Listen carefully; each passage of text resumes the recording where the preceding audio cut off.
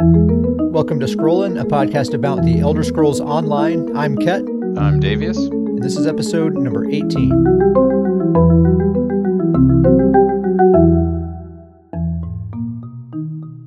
We did it, guys. We have a guild bank. We got our 10th guild member. Shout out once again. I think we're just going to have a new segment in every episode that's just a shout out to Grizzly Khan because it seems like every week he does something awesome for us. This is the Grizz shout out section of today's episode. Yeah, today's Grizzly shout out. He recruited our 10th guild member so that we can have a guild bank now. And he also twisted my arm into making us some guild tabards and getting some stuff going in Discord and really just kind of making sure that I'm staying on top of things and doing the stuff that I'm supposed to be doing to make all the stuff fun and all that. So thank you, Grizz, for just being a part of what we do and adding to everything. And it's awesome to have you around, dude. Yeah, very much. He's been awesome for the guild. And now that we've got 10 members, we're basically just stampeding through Nirn. It's we're just it's a running all storm. Over the place. Yeah, Stoon storm. Yeah. And so really not a lot of announcements. We'll just move right on to the gold vendor. So this week on the gold vendor, oh, by the way, if anyone doesn't know what the gold vendor is, it's a special vendor that appears in Cyrodiil every weekend at your home faction's home base. It's a Khajiit vendor that's like glowing with this bright gold aura. That's how you can spot her. And she just sells a random assortment of monster sets and gold jewelry.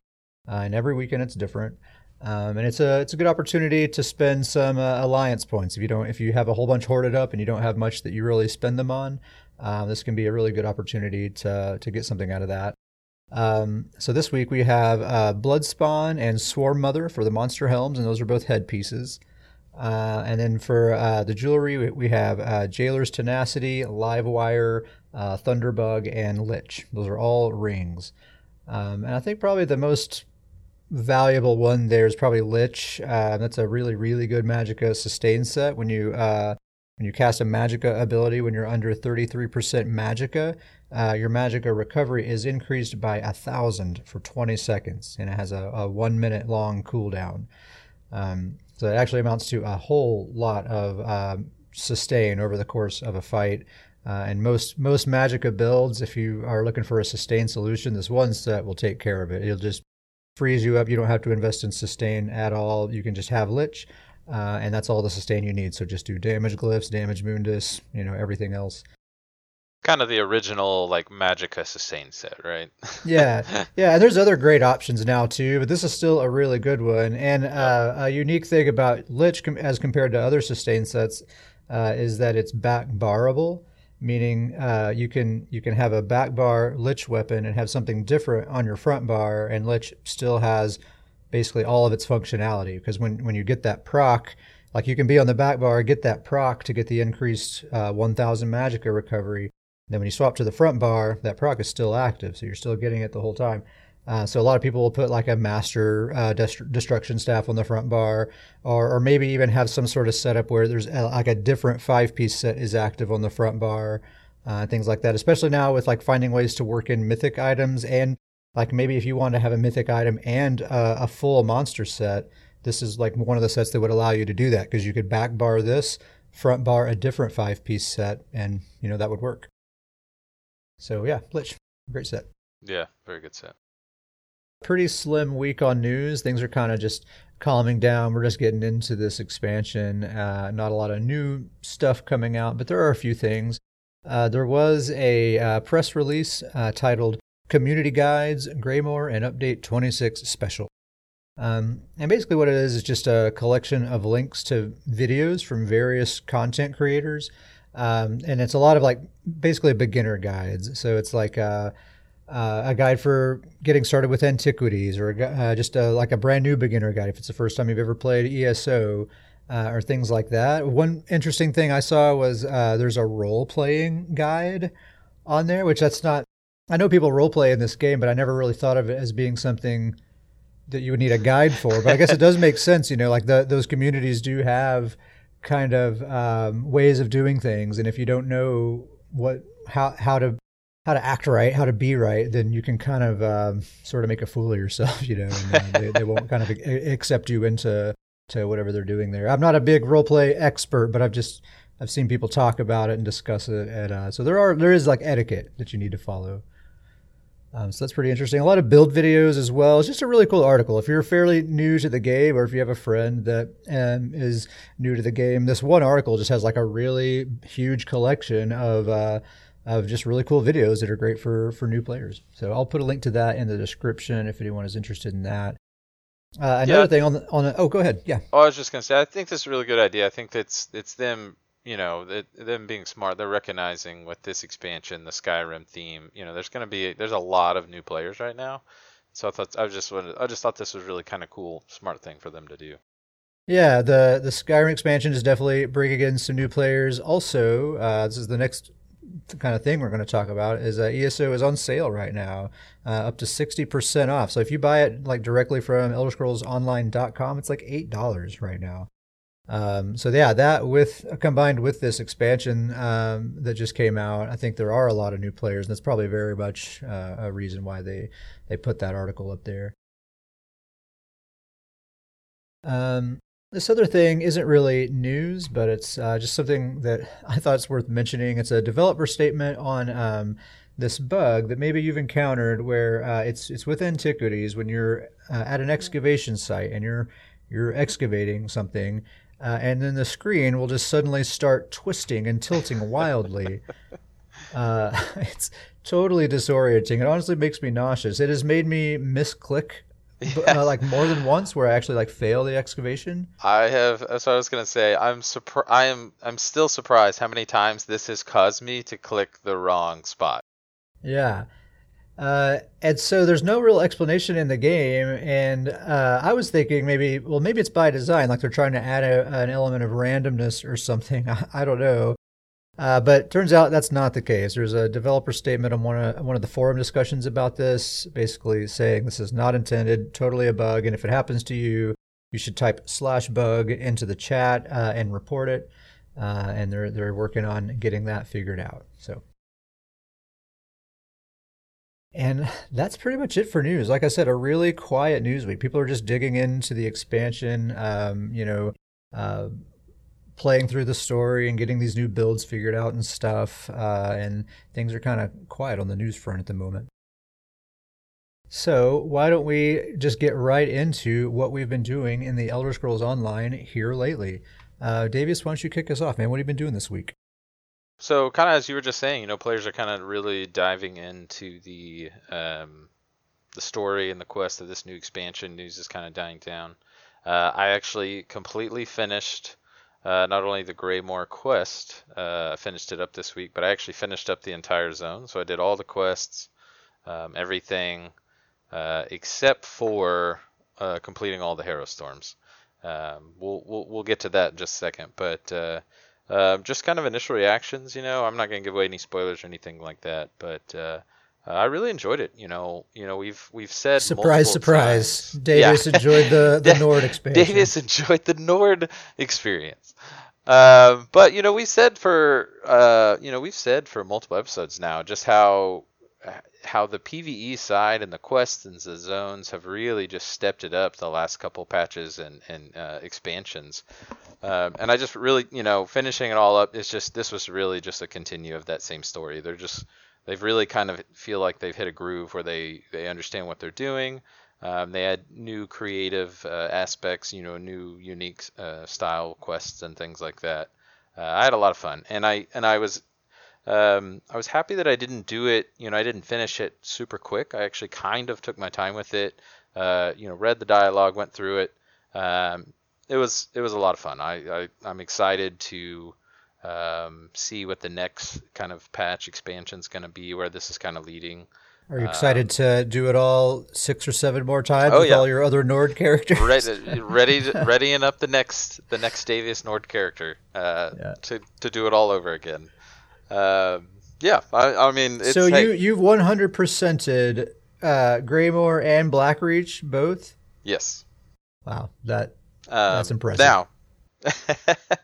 Now I will say this. Like I said, I haven't done the Harrow Storms, and That's because these are tricky. So, to my knowledge, these are kind of a random spawn. So I think there's 15 spots they can spawn.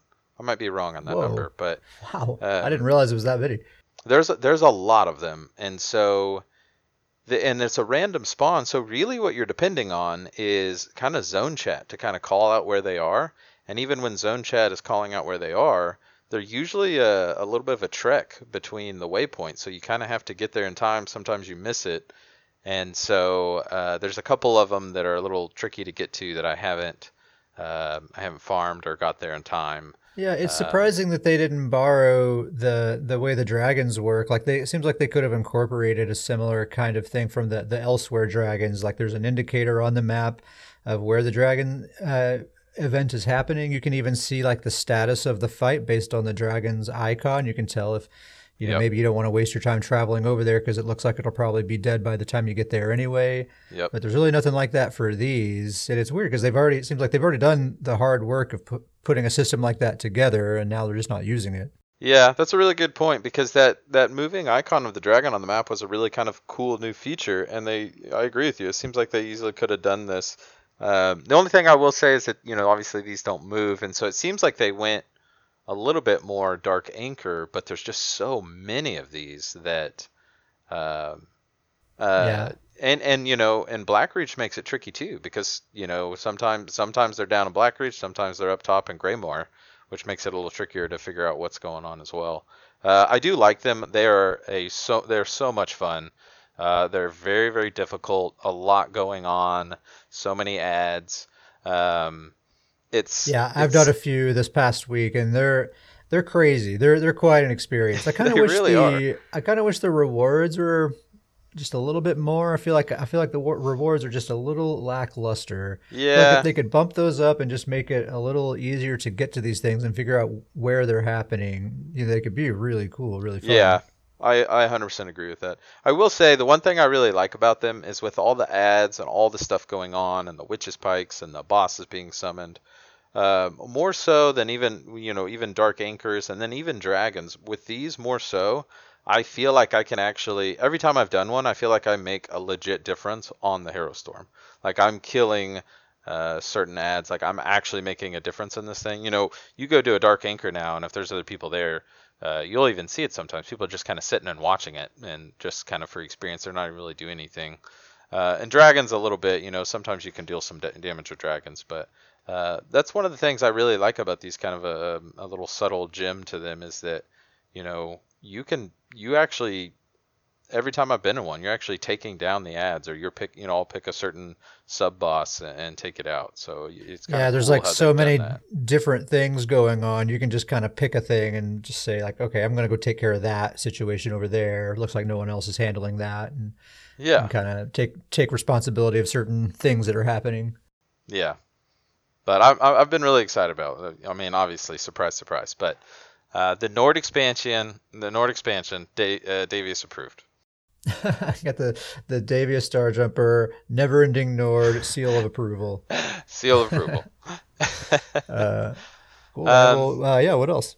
So this one's kind of a big one, and this one's gonna come as a surprise to you. I feel like I've been holding this one back from you a little bit this week. Uh-oh. Okay, curveball So coming. so I've been on Davis a lot, working with him. We've talked about this possible switching his build up a little bit. Um, Yeah, and you've had him locked in for quite a while, so I'm yeah, he's really been he's curious. been locked in a long time with the unique setup I've spoke on in the past with the Cold Harbor's favorite setup. But it's been a while, so just really just for the sake of change, we've talked about it in this new Winter's Respite set. I kind of had an idea of maybe working the mythic item Bloodlord's Embrace, Uh-huh. keeping the Cold Harbor's favorite, and maybe swapping out. He's got the Shulk set that gives him the ultimate build. Swapping that out for Winter's Respite to get kind of another AoE heal. So I was kind of tinkering with this, doing the full Greymore zone. I have a just massive amount of Winter's Respite pieces now. Uh-huh. But I put it on there, kind of tested it out, and immediately when I did this, so the set procced, and it throws this frost thing out on the ground. And immediately what came into my mind is I said, this belongs on a Mag Warden. Yeah. I just immediately, so I'm going to be making a Mag Warden, and I'm going to be putting this on it. I've been trying to get you to make a Mag Warden for so long. I just know you're going to love it. Yes, so my Mag Warden setup is probably going to, and this is where it gets even more surprising probably, is probably going to steal some of the pieces from Davius. So my Mag Warden is going to be a support healing type character. So I'm thinking I'll probably take the Shulks and the Winter's Respite. At least that's kind of the base of that idea, and kind of make it a heal support type build. But it probably means that Davius might be switching from a support character to a DPS. What? I don't believe what I'm hearing. I know it. I have been toying with some build ideas this week of changing. He's getting kind of a massive overhaul, and here's really where it's coming from. So Davius's build, as we spoke in the past, is 100% heals. He does not do damage. He only does healing. It's 100% heals. Absolute pacifist, this guy. Pacifist, absolute. So, but he's my original character. Probably my overall favorite character. But I've noticed that I just don't enjoy PvP with him as much because he was built so perfectly for kind of group battlegrounds, and without that, he's just not very effective. Solo battleground queues with him don't really work anymore.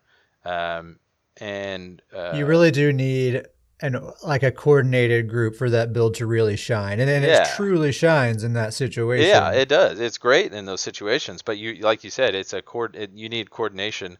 And in Imperial City, he doesn't really work because in Imperial City, you really need everybody dealing damage just to kind of help with the mobs. Yeah. And so that's kind of the other area we do. And so that's kind of what kind of sparked this change. Is I'd like to play with him more, but his build right now currently isn't very effective. So. Kind of what I'm toying with here is kind of going all in on the jabs. And so my initial idea is to do War Maiden, which, that's the adds 400 weapon or spell damage to your Magicka abilities. So just straight buff. Magic damage. I think it's magic damage. Yes, magic damage abilities. Sorry. Yeah. And so that's straight buff to jabs. And then I'm going to use the new crafted set spell Parasite. Okay. What this does, the 5-piece on this, is whenever you deal damage, you restore 63 Magicka, and this effect can occur once every 0.25 seconds.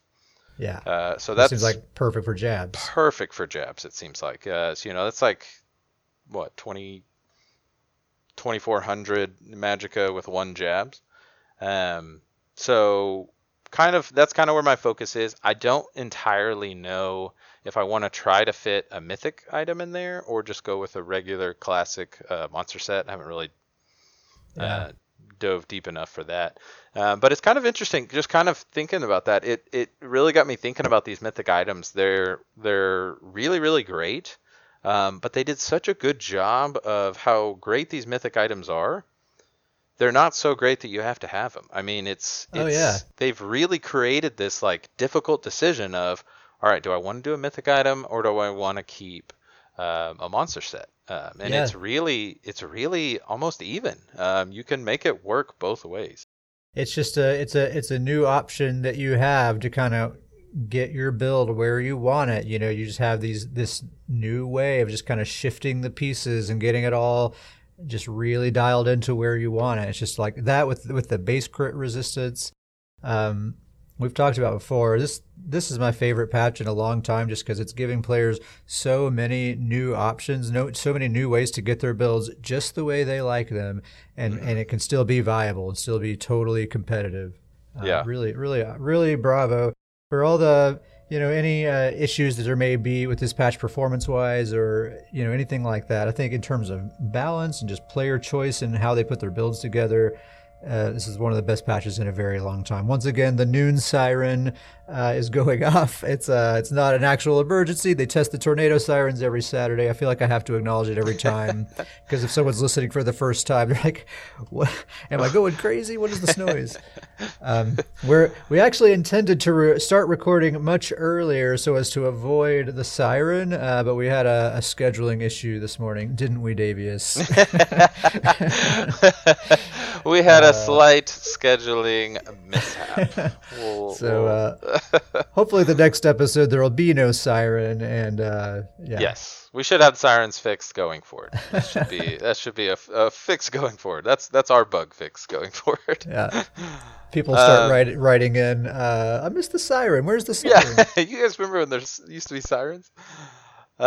So pretty huge changes that Davius is going to be. He's still going to be, back. I can't believe it. I know, it's crazy. I couldn't believe it. This guy's been a pure healer since day one. Yeah, he has. He's been a healer most of the time. He's going to be out there killing people. I'm not going to. It's like I'm going to have to cover my eyes, like Davius. Who is this guy? What happened to him? He finally hit that age where he's just getting fed up. Yeah. Well, Magplar is incredibly powerful as an offensive spec, so I think you'll probably have a lot of fun with that. Yeah, and it'll be a pretty easy transition because, on this character, I literally have 90% of the skills unlocked and leveled up. Now, have you considered Stoon's favor, toppling charge? I have contemplated it, shout out Stoon's Goons. But I'm gonna try the setup that I have. Yeah, you like this idea. I get you. But Stoons is on the list of possibilities of it. I like the idea of Davius rocking Stoons full time. I mean, that would be it's pretty great. Yeah, that would be nice. So other things. This one's kind of a damper, but the official, the Never Ending Nord, the Vampire Necro build. I'm just kind of putting it on pause, putting it on the shelf for now. You'll just figure something else out later, I guess. Yeah, I've done enough testing and tinkering now that it's really just kind of comes down to a simple issue. It's if I utilize the vampire damage buff toggle ability, his damage gets in the right place, but it is incredibly difficult to try to stay alive because it just constantly is ticking up more damage hitting you. And if I don't use that ability, then I actually can be pretty tanky and great survivability, but there's just no damage on the build. And then, we've talked in the past is that without that damage ability, that with the Vampire Toolkit, and really what I was going with this build, going full on Vampire with the Vampire Lord set, they don't have a burst ability. They have the spammable and they have some other great abilities, but they just don't have a heavy hitting ability. Yeah, it's not really an option to be like a pure vampire and be effective. Yeah. So I'm gonna kind of shelve the build for now. Maybe some changes will come out in the future and I'll tinker with it, or maybe I'll come up with some new ideas. But for now, it's kind of paused. Still have the character.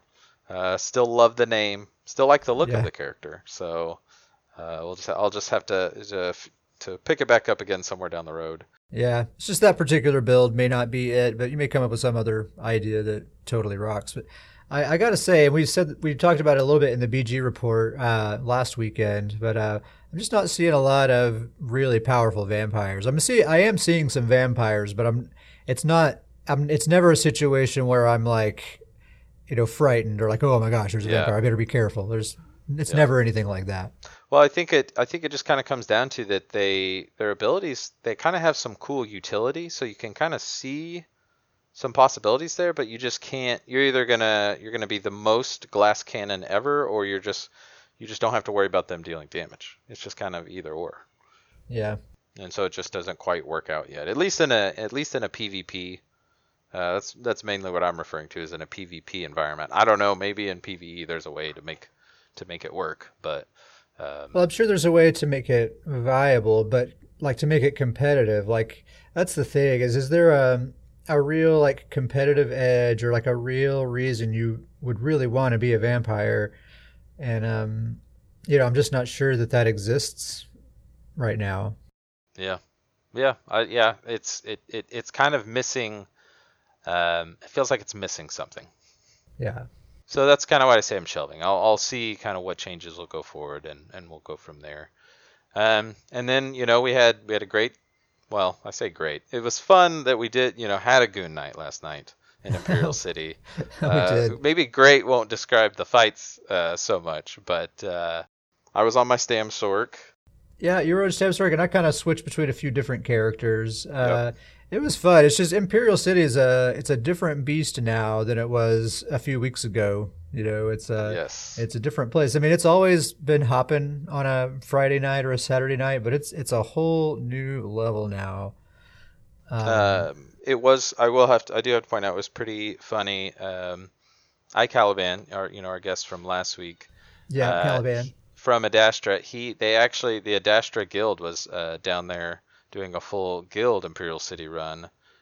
We run EP. They were actually on AD, and so we actually the two of us ran into them a couple times, and just it didn't go well for us. What a terrifying Zerg of just a massive amount of very talented PvP players. Yeah, and we're talking like 20 to 30 people in this Zerg, right? Yeah. And the thing about Zergs most of the time is that the vast majority of them are fairly inexperienced players, and that's why they're in a Zerg, because safety and numbers. Right. But not the case here, man. Every single one of these players are like seasoned, hardened veterans. Like any one of them could probably smoke us 1v1, but there's 30 of them. So it was just like, man, no fun allowed, right? These guys just had the whole map shut down. It was intense. It was like when you watched it from a distance, it was like this swarm of locusts that just was like just annihilating anything in its path, and they stayed together as a group. It was impressive to watch, depressing to fight. Yeah. But they actually that wasn't the whole night. We actually did quite a few fights. I have to point out that I made a final slight change to the Stam Sork. You actually recommended this, just a simple change. Switched the Torque of Tonal Constancy, the neck piece, to Infused to get a little bit more weapon damage. And man, that is the final finishing piece on that build. And that little extra sauce you needed. Oh man, it is fantastic. It got my weapon damage up to around 4,400. Yeah. Everything about that build is it is a fine-tuned machine right now. Heck yeah.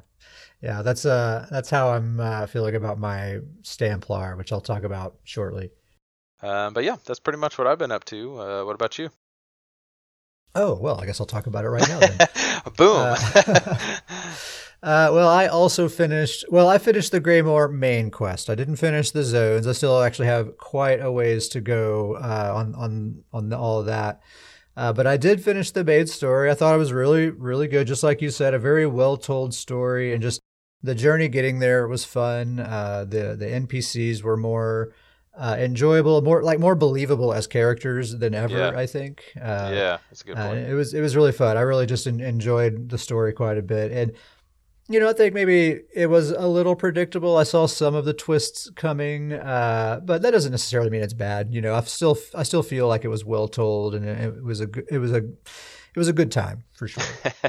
Listen, I want to hear you say that you love Nords right now. You say it. They're an excellent PvP class or race. I mean. So yeah, I'm still going to be chipping away at that content. I do want 100% that zone and everything, because I really do enjoy the atmosphere and the vibe of the whole expansion. So I'm definitely going to be hanging out there quite a bit more. I'm getting my antiquities leveled up. I'm level 9 on my antiquities. So it's like getting from 9 to 10 seems to take like 10 times as long as getting from 1 to 9. Yeah, it's like doing it twice over, it seems like. Yeah. But we're getting there. And then besides that, I've just been working on a lot of builds and doing a lot of PvP and stuff. So I just talked about Betsy, my Stamina Templar, and I feel like I need to take a moment and explain what's going on here. take a drink of water. Preparation. Drum. You want me to give a drum roll here? Deep breath. So, on the last episode, I cracked a joke that this was the third time that I said that this build is finished here on the podcast, right? And I had made the video. I put it on YouTube. It was out there, and I did do that. But then, basically, the next day, I pieced together, frankly, a much, much superior version of the build. Just not even a comparison. And the previous version of the build I thought was fine. It was good. I was getting great results with it. But this new version, I'm telling you, it's next level. And this is my favorite character. This is my main. So I want to make sure that I'm absolutely doing her justice, absolutely showing the best possible version of this character that I can. So I took the build video down. The one that I put up last weekend, and I'm working on making another one. Now that the setup has changed, I have some transmuting to do once again. But once all that's done, I'll remake that video. It's going to be better than ever, and I'm really excited about it. And just a quick preview, it's 5 pieces Bone Pirate, 5 pieces Deadly Strikes on the front bar with a Master Bow on the back bar. Still got the Ring of the Wild Hunt and a 1-piece Molag Kenna or Bloodspawn, depending on if I feel like I need more recovery or damage. So I'm still on the fence with that one. But that's pretty much what the build is looking like. Deadly Strikes, super duper popular Stamplar set for sure. And I normally try to stay kind of away from sets that are basically the meta, because that's already established, that's already been done, and I'm trying to find like other interesting creative build ideas. But the thing is, I put this set on, and now it won't release me. Okay, it has consumed you. I can't take it off. It makes my jabs so strong. I can't believe it. And what's really nice too is I'm not really having to sacrifice the build. I'm not having to sacrifice the play style. And that's the beauty of this patch that I was talking about earlier. Nothing about what I love about how this character plays has been sacrificed at all. She's still speedier, faster than she's ever been. She has more sustain than she's ever had. And she has more damage than she's ever had. So it's just a better version of the same old build that I've been loving this whole time. Yeah. I think the biggest piece to it is just how much harder that build hits now from the previous patch. Is that it's always been it's been your favorite build. It's always been effective, and it's been kind of strategic about picking your fights. And now I feel like it's like exact same quickness, speed, but it'll take on anybody with the damage and heavy hitting it does. Yeah, with the Master Bow, it's an infused Master Bow with a weapon damage glyph. So you hit someone with your poison injection, and that's like 780 weapon damage that you have against that person now. And then you get those jabs that are being empowered by the Deadly Strikes set, and it's overwhelming. The revised Stamina Templar build will be forthcoming. I've also been spending a little bit of time on a Stamina Necromancer bow build, and I've mentioned this in the past, but I've been working on it a little more. He's got the Snow Treaders. He's using the Swamp Raider set, which buffs your disease and poison damage. It gives like 400 weapon damage to all your disease and poison damage abilities, and that's all he has in his kit. That's all of his damage is poison and disease. He's using the Black Rose Prison Bow on the front bar and a Potentate's Greatsword on the back bar. And I won't do a deep dive on that build right now because I'm still tinkering with things and figuring stuff out. It's going to be a little bit before he's totally ready to be unveiled. But that's kind of the idea that I'm working with. The Swamp Raider with the Black Rose Prison Bow is kind of the main thing there that I'm trying to get some good results out of. And then I'm experimenting with like agility jewelry and a 1-piece monster set. I have to say that of course the Ring of the Wild Hunt is your favorite mythic item. But I feel like you have the most fun with the Snow Treaders. The Snow Treaders is awesome because you can run straight through a Zerg and they can't stop you. You can just go straight on through all their AoE and everything. And if you have some some speed built in that doesn't rely on sprint, you can still move faster than most players, and especially considering that you can't be snared in anything. So it is really fun, kind of trolly, and he actually does hit fairly hard. But that's the thing I'm trying to work on is just how to get the damage higher, because I feel like there are certain fights that I've tried with that guy that just are unwinnable. So I think I need to get that damage a little higher.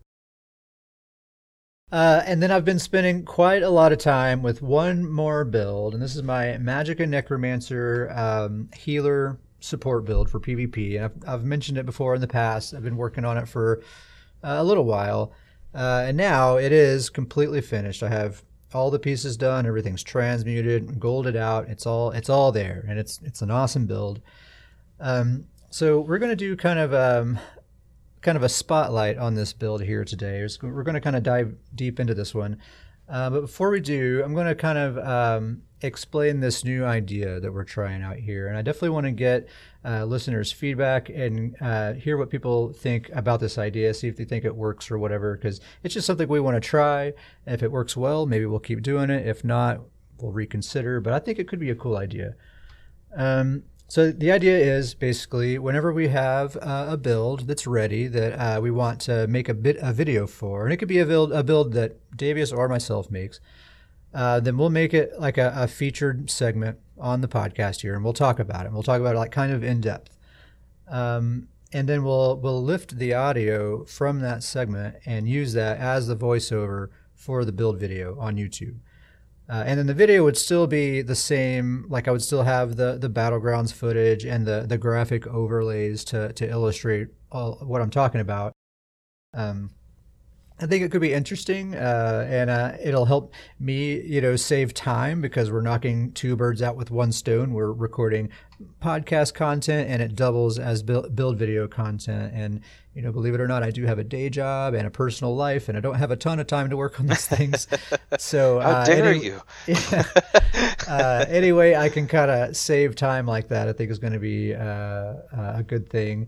And I just genuinely think it'll be a cool thing to talk about on the podcast. We love talking about theorycraft and builds and stuff like that, so it seems to make perfect sense.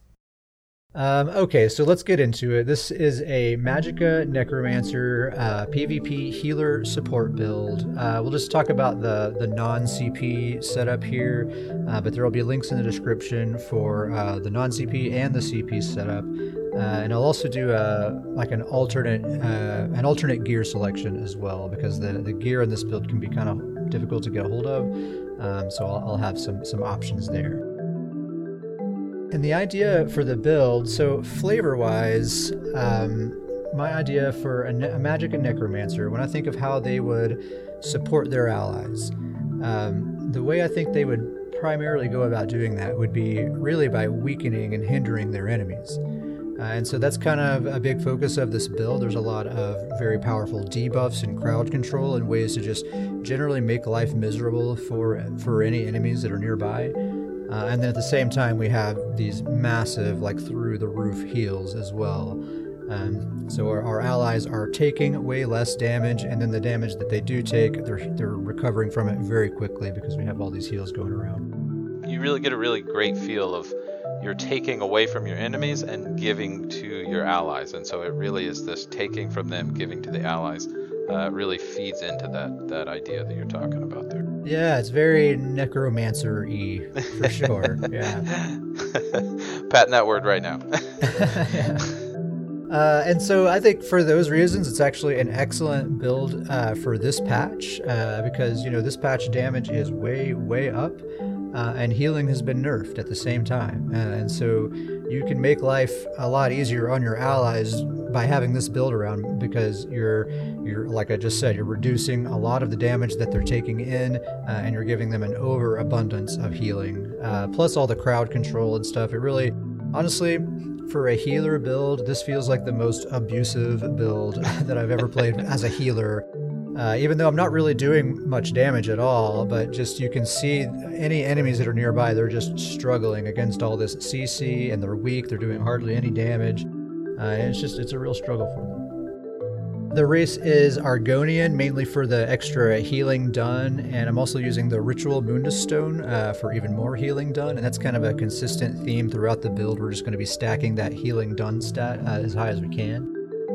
For the consumables, I'm using just regular tri-stat food and spell power potions.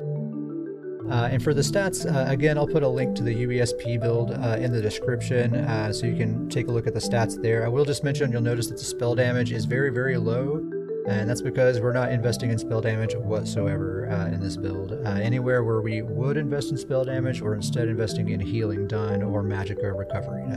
That's the focus here. So it truly is strictly a support and healing build. So it's Mighty Chudan, Mending, aka the Healing Mage set, and Critical Riposte. So it's just a classic 5-5-2 setup, no mythic items, no arena weapons, or anything like that. But the gear can be pretty difficult to get a hold of. Mighty Chudan drops from the final boss of Veteran Ruins of Mazatoon, which is a DLC dungeon. The Healing Mage set comes from Etherean Archive, which is a 12-player trial in Craglorn. And Critical Riposte is a Cyrodiil crafted set. If you happen to be in the Aldemary Dominion, then you'll have a pretty easy time getting a hold of this. Otherwise, it could be hard to get a hold of because it is located deep, deep, deep in AD territory. So yeah, for that reason, I'll have an alternate gear selection as well for using stuff that's a little easier to get a hold of. I'm using 5 light, 1 medium, 1 heavy. All 7 pieces are divines. And we can get away with wearing 7 divines really easily because of this Critical Riposte set. So the 2 through 4 piece bonuses of this set alone give you enough critical resistance so that you don't need to worry about critical resistance at all anywhere else in your build. So you don't need any NPen. Remember, our characters were given base critical resistance this patch.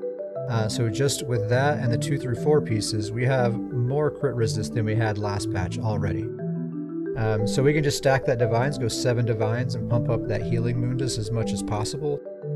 And then the 5-piece bonus on top of that, when it procs, it reduces your enemy's critical strike chance and critical damage by 10%, so even more critical mitigation. And this critical mitigation applies to the rest of your team, right? Because it's a debuff that you're applying to that enemy. So they're going to be critting less often, and their crits are going to hit less hard, no matter who they hit. So this is basically eliminating the crit bonuses that Nightblades, Templars, and Khajiit get from their passives. You know, so if you're fighting against one of those people, you're just straight up removing one of the things that gives them an edge. I think that works extra good too, because as a healer and hitting these strong heals, this character, you know, I've run with this character. I see you get focused, and so you're just saying thank you. You're like, yes, please do come hit me, so you can you can spread that debuff. Yeah, and we'll talk about that here in just a little bit, but that's absolutely part of the strategy. You're trying to draw the attention of people. It's a very easy proc with a really high uptime, and the cooldown is per target, so you can have this debuff active on multiple targets at once. So it's a really, really great set.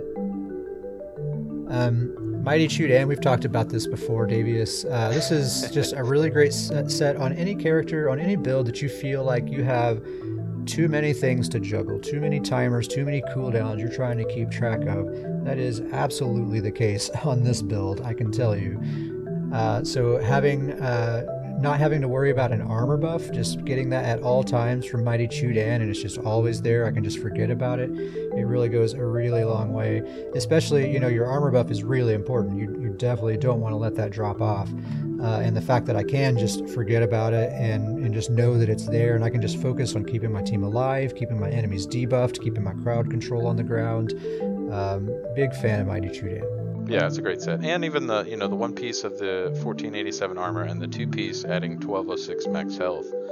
Those are both great extras to permanent major resolve. Yeah, absolutely. And then Mending, aka the Healing Mage. And I always say Mending, aka the Healing Mage, because depending on like what website you're searching on or where you're searching in the game or whatever, it's like it searches for one of those 2 terms, and so it's sometimes you'll find it one way, sometimes you'll find it the other way. So I always say both names because it's a weirdly named set. So the 5-piece bonus of this set, whenever you cast an AoE healing ability, you reduce the weapon damage of nearby enemies for 430 for 3 seconds. Now, 3 seconds is a very short duration, but with the right rotation, you can keep a pretty high uptime very easily, and we'll talk a little bit later about exactly how to do that. And 430 weapon damage reduction. I mean, that basically negates the damage bonus of New Moon Acolyte for stamina builds. Yeah. And it is worth noting that the debuff does not apply to spell damage, so it doesn't really affect Magicka builds. But this set only has a 10-meter range anyway, and the biggest threats that are within that range are probably going to be stamina brawlers spamming dizzying swing. Yeah. So the people that it matters for the most, it's applying to them. Well, and it works really well too, because right now, stamina is really popular and, is doing really well right now. But even, you talk about New Moon, this really reduces a lot of damage sets out there, Sword Singers, Automaton. This basically just erases those 5-piece bonus from those sets. Yeah, or imagine if someone's just using like Hunting's Rage. It takes away more damage than Hunting Rage is giving them. Yeah. The jewelry, all 3 pieces are infused with Magicka recovery glyphs, and then the weapons on the front bar, I'm using a charged Frost Staff with a Frost enchantment, and on the back bar, it's a powered Resto Staff with a weakening enchantment. So we'll talk about the skill bars. So on the front bar, the main 2 abilities that you want to focus on are Wall of Frost and the Remote Totem. These are your 2 main CC abilities. And basically, these 2 abilities combined give you complete ownership over whatever piece of ground you happen to be standing on. It belongs to you and no one can take it from you. Yes. Wall of Frost will snare your enemies. It'll slow them down. Plus, it has a very high chance to apply the Chilled status effect. So that's going to immobilize them and apply Minor Maim. So again, further reducing the amount of damage that they're able to do. Plus, we're using the charged trait and a frost glyph on the staff, so that even further increases our chances to apply that chilled status effect. So it's nearly guaranteed. You put that Wall of Frost down on someone, they're going to get that chilled status effect almost every time.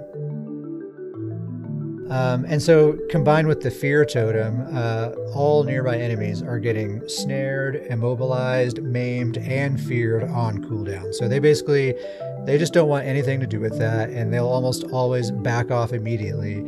And that's when you and your team turn and push and keep pushing into them and keep dropping these AoEs on top of them. And you're basically just keeping them on the back foot at all times. They can never kind of get a leg to stand on, and you just maintain the upper hand the entire time. That's why I say it feels downright abusive, even though you're not really doing that much damage. You're creating this kind of disaster zone situation where your enemies just don't know what to do. Another important ability on the front bar is Blast Bones. Now this is an offensive ability, and it doesn't do a ton of damage because we're not really spec'd into damage. But this, along with the Flaming Skull, it can serve as a good enough deterrent if someone starts trying to focus you. Once they realize that you're pretty hard to kill, plus they're having to deal with all this CC you're throwing around, and you're throwing a little bit of damage at them, a lot of the time they're just going to say, you know what, never mind. And just go find someone else.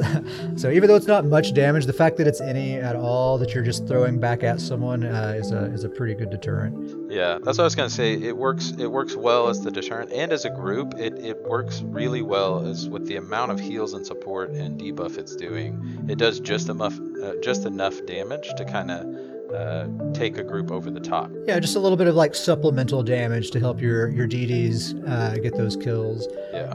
But the real reason for using Blast Bones is that it generates a corpse. And we'll talk about why that's important in a minute, but basically you just want to have corpses around, right? You're a necromancer.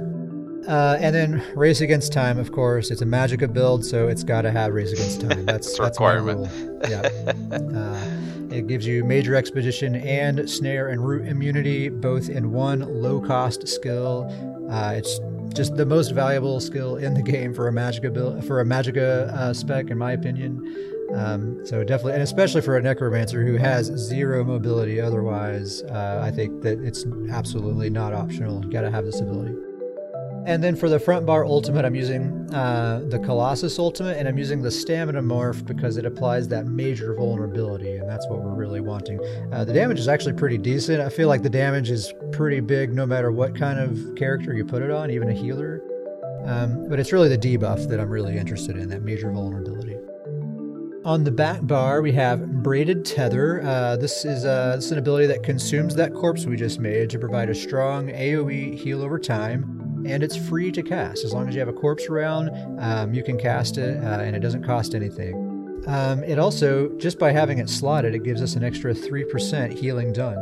And so that's on top of our Argonian passive, our Ritual Mundus, our Healing Mage 4-piece bonus, our Powered Resto Staff, our Curative Curse passive. It's a grand total of 45% bonus healing, basically at all times, unless, maybe you don't have that Curative Curse passive active, in which case it's 37% bonus healing all the time. And the full Divine's gear. Yeah, well, that goes into the Ritual Mundus, so it's 15% healing done instead of 10% healing done because I have the Divine's gear. So yeah, you'll have minimum 37% bonus healing at all times, and you'll usually have 45% bonus healing at all times if you have a negative effect on you. We also have Illustrious Healing, Radiating Regeneration, and the Intensive Mender. These are your heal over time abilities, and you basically just want to try to keep these up at all times during combat, and as long as you do, your teammates are basically going to have a very difficult time dying, right? Yeah. I think the biggest part to this one, and this is really stealing your words, but the Intensive Mender is basically dropping a breath of life every 2 seconds without you even having to think or worry about it. Oh yeah, I'm glad you mentioned that because I did want to talk about the Intensive Mender specifically for a second. So if you're ever in a situation where it's like a panic emergency situation and you need to cast some ability and you're trying to prioritize what's the most important ability that I can cast right now, it's your Intensive Mender. That's the one that you want to have active all the time, no matter what. This thing, like Davius just said, it basically tosses out the equivalent of a breath of life every 2 seconds. It's a smart heal, so it just automatically targets whoever needs it, and it gives them this huge burst heal. It costs very, very little. It also can serve as a body block. If it's between you and somebody trying to target you, they can hit your Mender instead. So it's a really great ability. I love the fact that I can summon it and then just go line of sight or go pay attention to something else and just trust that Mender is looking out and doing work. I also have Resistant Flesh, and this is my main burst heal. And I say main, which implies that I use it a lot, but I really actually hardly ever use this ability because the heals over time are so strong, they're usually sufficient, and by the time I'm thinking, like I'm reaching to cast this ability, oh, it's too late. They're already full health now, so I don't actually need to cast it. But once in a while you do need it to bring someone just from the brink of death. You do need to have a really strong burst heal, and this is a really, really powerful heal. When you're fully buffed, the tooltip is like around 11,000 or so, so really strong. Yeah. And then we're using the Resto Staff Ultimate Life Giver, and that's just our emergency bailout. Give us a second chance if your team is about to die, or even just like one person is about to die. This one ultimate right here basically guarantees that they're going to stay alive at least for a few more seconds, especially if you have your Intensive Mender up at the same time. They're getting that on top of it, and they basically just can't die. It works really well too, and if you're in a intense group fight and you get an enemy team kind of do an ult dump, this is fantastic for trying to survive through that. Great ultimate. So as I mentioned before, there is a bit of a skill rotation, and of course in PvP it's not always possible to pull off a perfect rotation every time. There's a lot going on, a lot of in the moment decisions you have to make.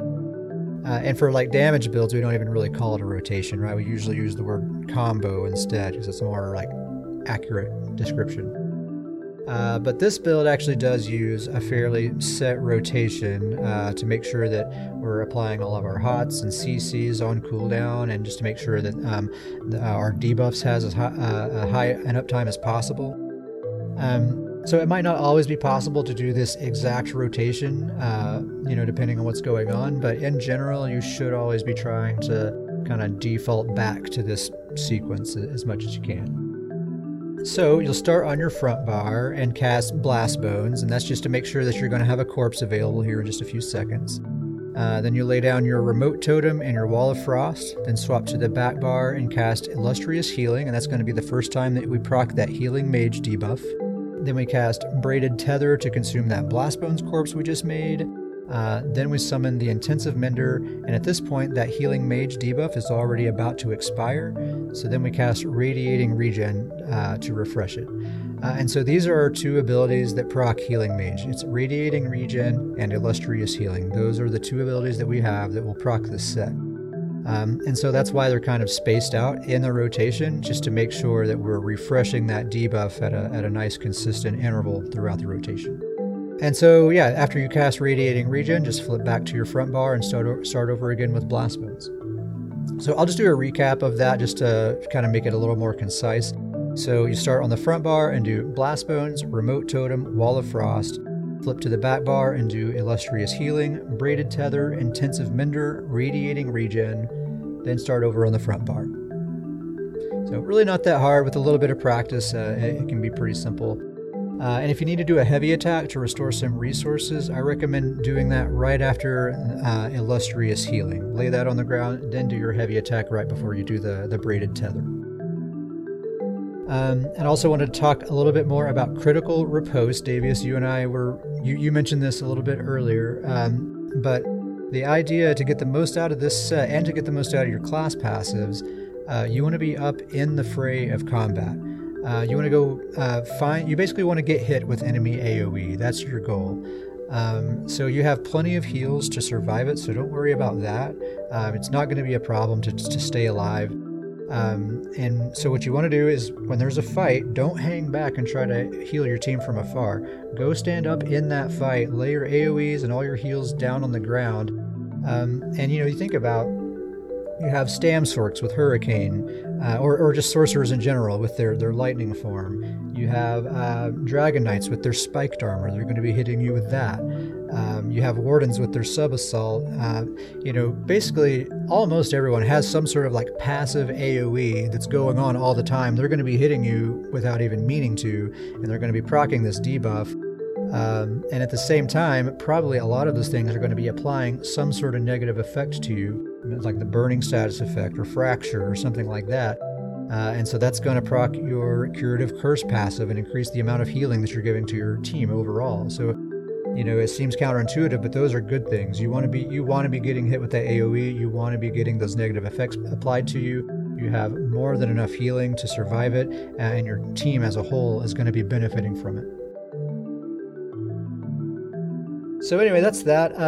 This is the first time we're trying this new sort of format, a new segment on the podcast, and a new way of doing a build video. And I think it's going to work okay, because I think it was mostly still pretty focused and on the point. We didn't really meander too much. I feel like it might work all right. Yeah. But I would love to hear feedback from listeners of the podcast or anyone watching the video. Just make a comment or send an email to scrollinpodcast@gmail.com.